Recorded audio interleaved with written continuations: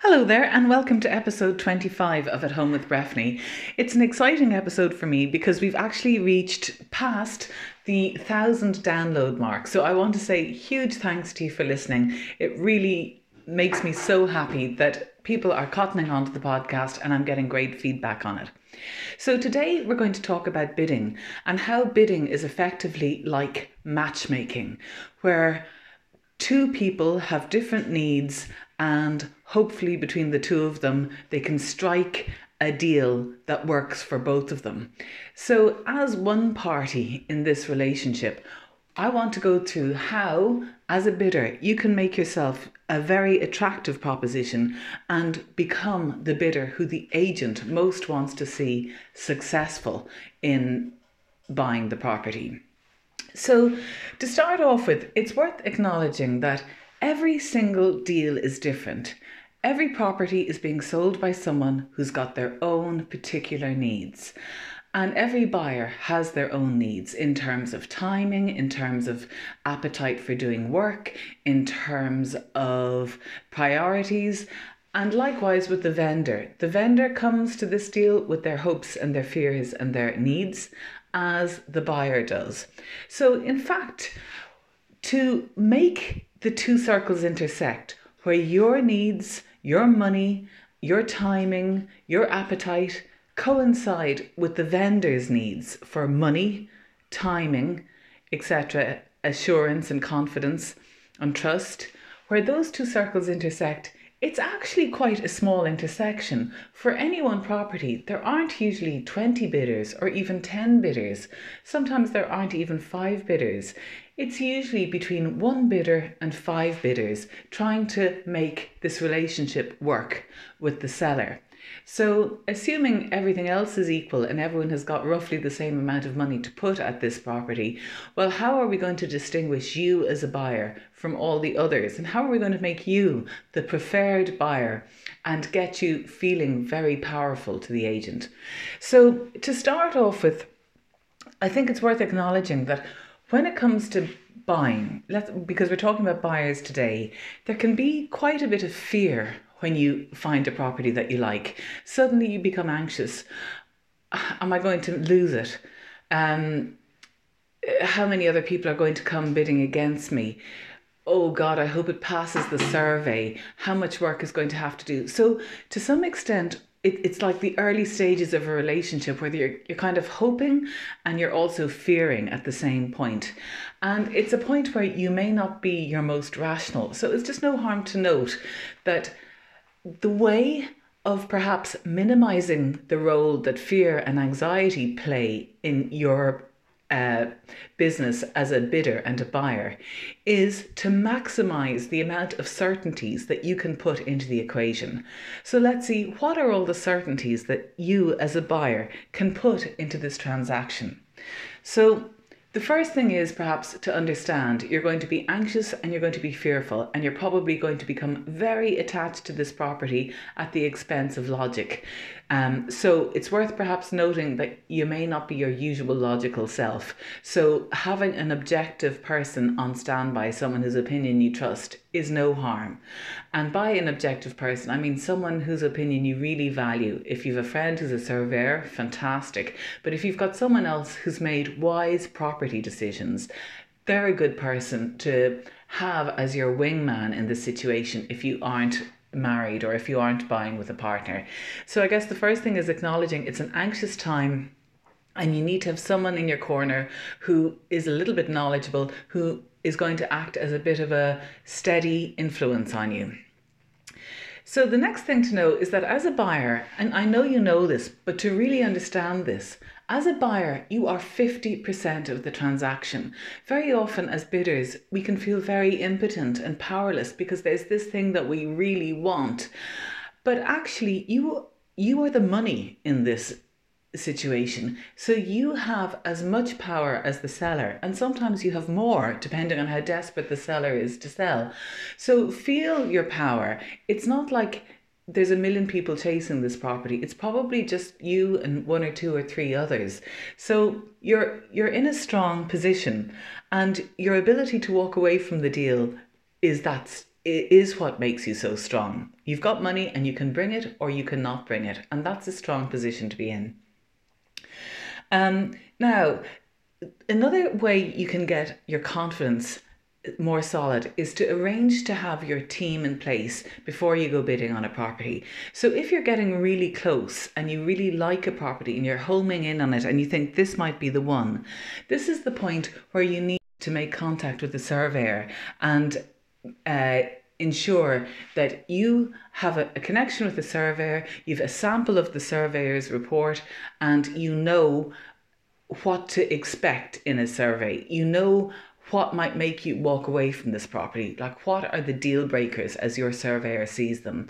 By knowing that, you'll have a little bit more power, you'll have a little bit more information, and you're going to feel a bit more powerful when it comes to the house. Because in general, most people think, gosh, I don't know anything about property. I don't know if this is going to be a good house or not. Well, this is the time for you to make a connection with your surveyor so that you can ask him, it's usually a him in this case, what am I looking out for? What in your experience are deal breakers?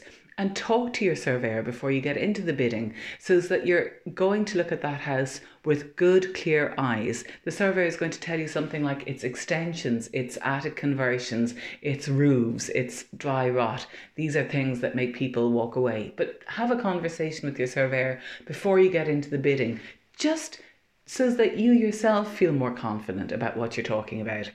Also, I suggest that you make contact with your solicitor, you agree a fee with your solicitor, so that when you're bidding, and let's say your bid is accepted, you're not wildly casting around for a solicitor at that point where you really need one and you don't have the time to shop around and find out, is this a solicitor you like?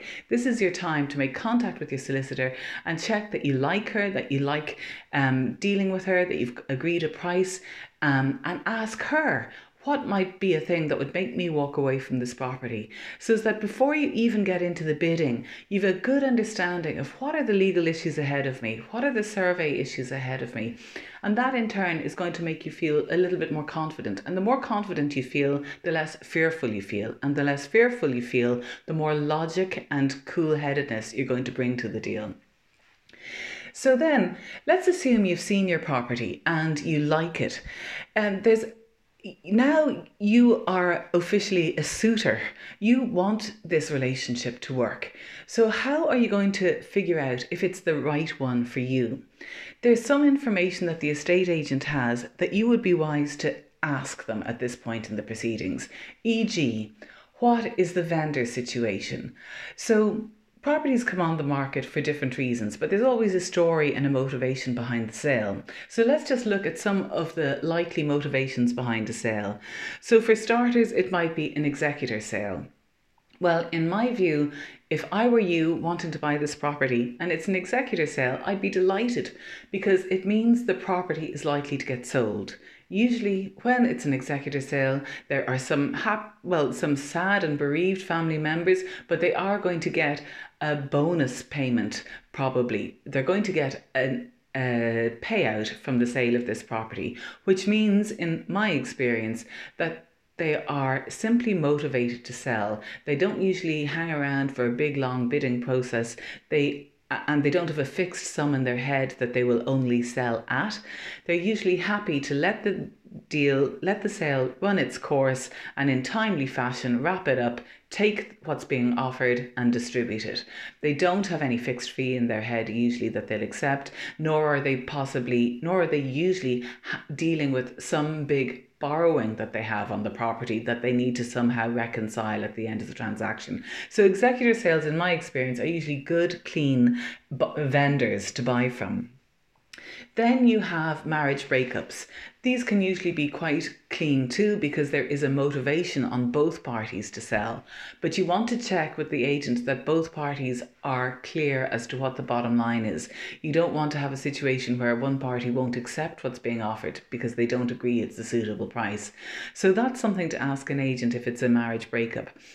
Then if you're buying from someone who's trading up, usually they're trading up, so they're gearing up. They're going to be borrowing more. Their financial load that they're about to shoulder is going to be heavier.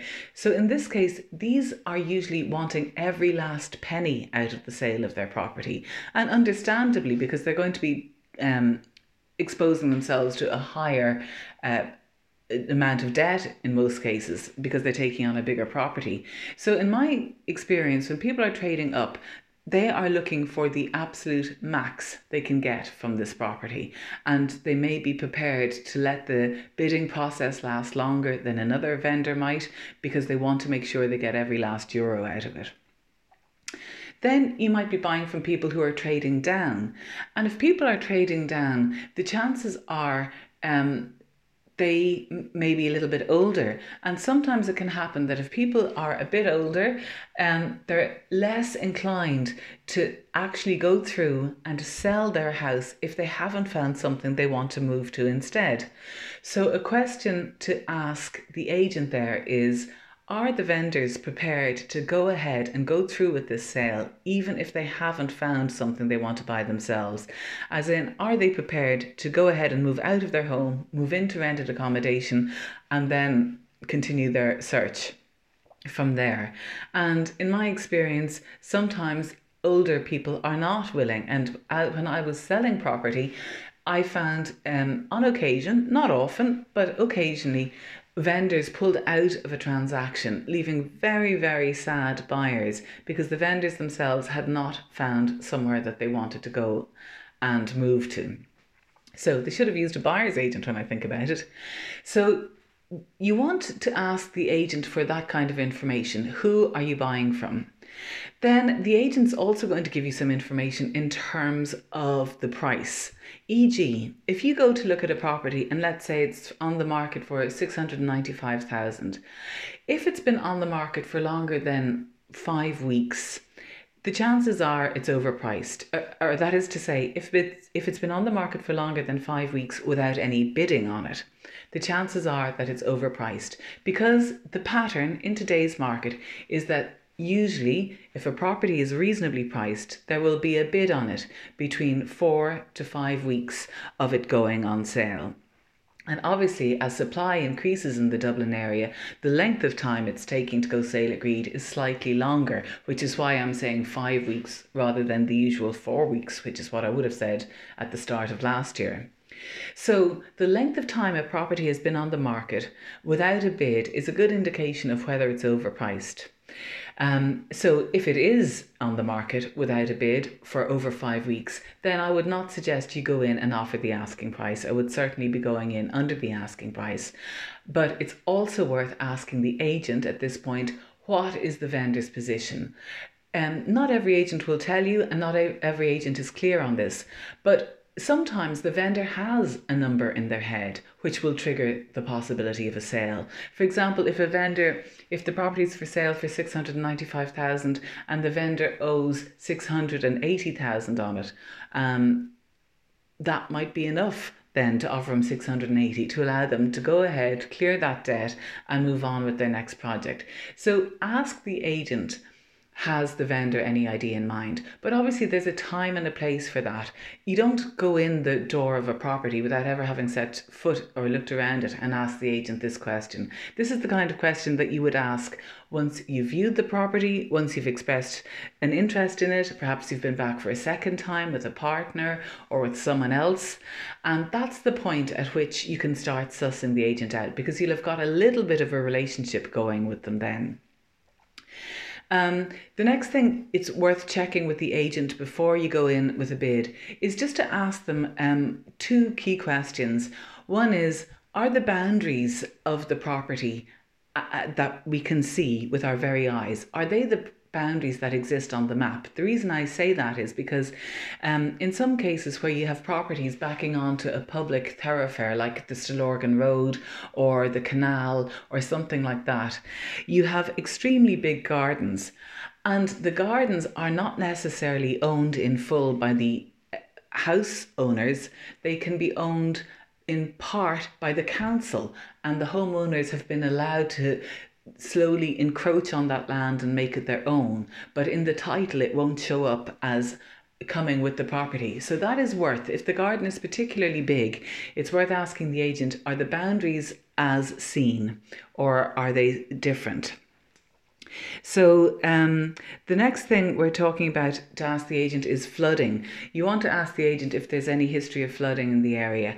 And obviously if you're looking at houses around rivers and near the sea, that's a key question to ask. And if the agent doesn't know and you're kind of thinking there might be flooding, you can phone up an insurance company and ask them for a quote to insure the property. You don't have to say you own it. You just need to ask them, will they insure it for flood insurance? And that will tell you whether or not they will or won't. So that's a useful thing to know. So let's say you've established whether the property is overpriced by virtue of how long it's been on the market with or without a bid. However, let's assume now that there is a bid on it. You want to ask the agent, when was that bid made? Because sometimes people can make a bid on a property, walk away from it and go ahead and buy a different property. And the agent wouldn't be lying to tell you that there was a bid on the property. But the question to ask is, when was that bid made? So that you know whether it's a current bid or not. And why do you want to know that? Because if it's not a current bid, then you don't even have to match it or exceed it. You can start with whatever bid you like if that bid is no longer on the table. So assuming you're in the bidding and there's someone else bidding against you, key things you want to do as a bidder is be really organised and be really keen, but don't be emotional. So let's say you go to view a property on a Saturday and you really like it, it meets your needs, it seems to be within budget. Well, I advise you to make a bid on it sooner rather than later, because that seems logical to the agent. Remember, a deal needs energy, and if you go to see a property and then maybe 3 weeks later come back with a bid, that doesn't necessarily feel right to the agent. They'll be thinking, well, why did it take you so long? That's odd that you've only made a bid now. Maybe it's a second preference, maybe you're not so keen. Remember, this is a relationship and you want to show them that you're keen and you're committed. So I would make a bid early. It doesn't have to be a big bid, but I would make a bid. Then I would convey that bid in writing, and when you're conveying that bid, I would put in writing that you have your surveyor and your solicitor lined up and ready to go should your bid be successful. I would also ask the agent for feedback by a certain time. Now that's different to putting a deadline on your bid, which is kind of playing a card you don't want to play, but it's reasonable to ask an agent for feedback. So let's say you bid on a Monday, it's reasonable to ask the agent for feedback by, say, Thursday of that week. And that just means I'd like to know what response your vendor has made to that offer. So also what you want to know is, who are you bidding against? Because if you're a cash buyer and you're bidding against people who are borrowing to buy, your bid is going to be stronger than the person who's borrowing, because you don't have to go through all the hoops of getting a bank loan and getting the bank valuer out. So your bid is stronger, which means you don't necessarily have to increase it at all or buy as much as someone who's borrowing to buy would have to. And then finally, I just want to talk about the idea of bidding against yourself. This is a kind of a funny one, because let's say you're bidding on a property, it's asking 695, there's nobody else bidding on it, but you've got 695, you've done your research, and it seems like it's worth 695. But you think, well, God, there's nobody else bidding. So you offer, let's say, 640, and the vendor says, no, I'm not taking 640, but I will take 695. And you might think, well, why would I do that? I'm bidding against myself, aren't I? There's no one bidding back against me. So why would I jump up to 695 because the vendor's asked me to? Well, here's the reason. This is a deal you're trying to strike with the vendor.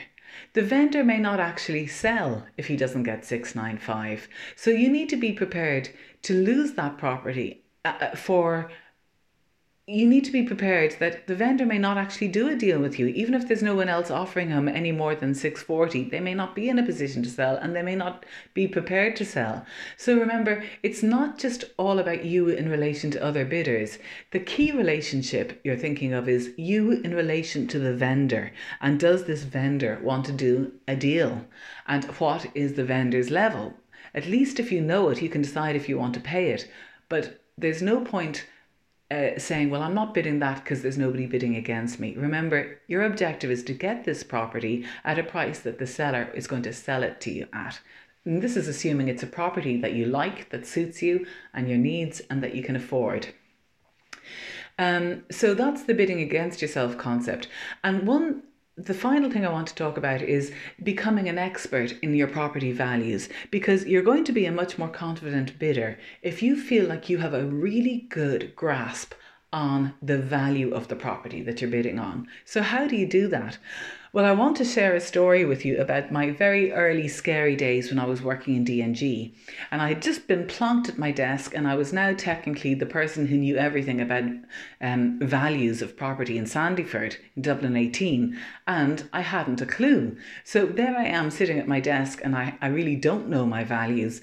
And from head office comes a call from one of our directors, who's on the money. She's working with a developer. She wants to know if this developer develops 2-bed, 2-bath, 70 square metre apartments in Sandyford, what is the developer likely to get for it? And she wants me to tell her my professional opinion as to the value and the market value of a 2-bed, 2-bath in Sandyford.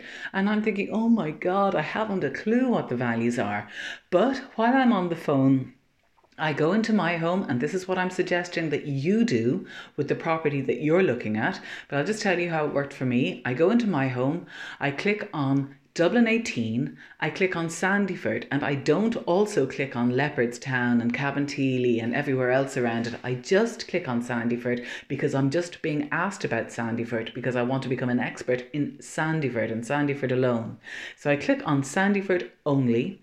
I click on 2 beds minimum, 2 beds maximum, so that I don't end up with a search that gives me prices of 1 beds and 5-bedroom detached houses. I click on minimum and maximum 2 bedrooms. I click on minimum and maximum 2 bathrooms.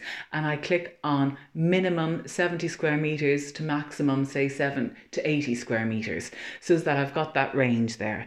And then I click apply search, and I see what the values are in Sandyford. So that means I now have straight away got a sense that the price range is between 325,000 to 385,000 for a 2-bed, 2-bath, 70 square metre in Sandyford, and I can tell my director this, and I can breathe out.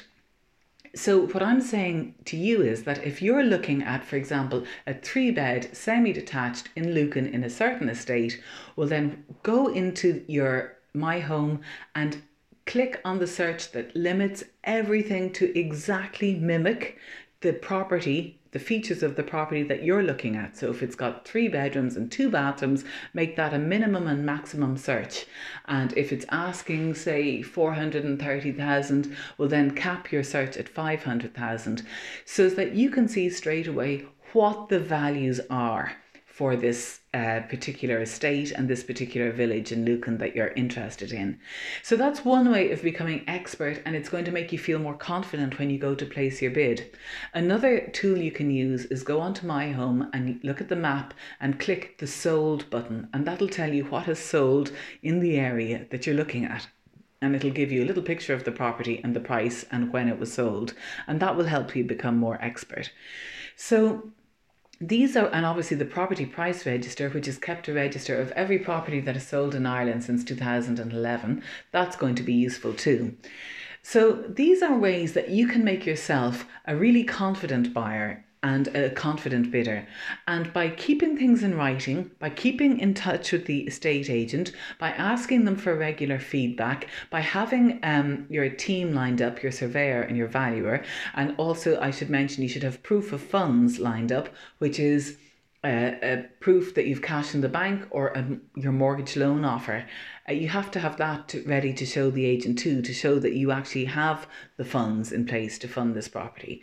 So if you have all of those things, you're going to be proceeding with a lot more confidence and less fear, and let's hope you go on to consummate the relationship and actually be the preferred buyer and be the person that is the buyer of the property. So I hope you found these concept thoughts around the bidding process useful.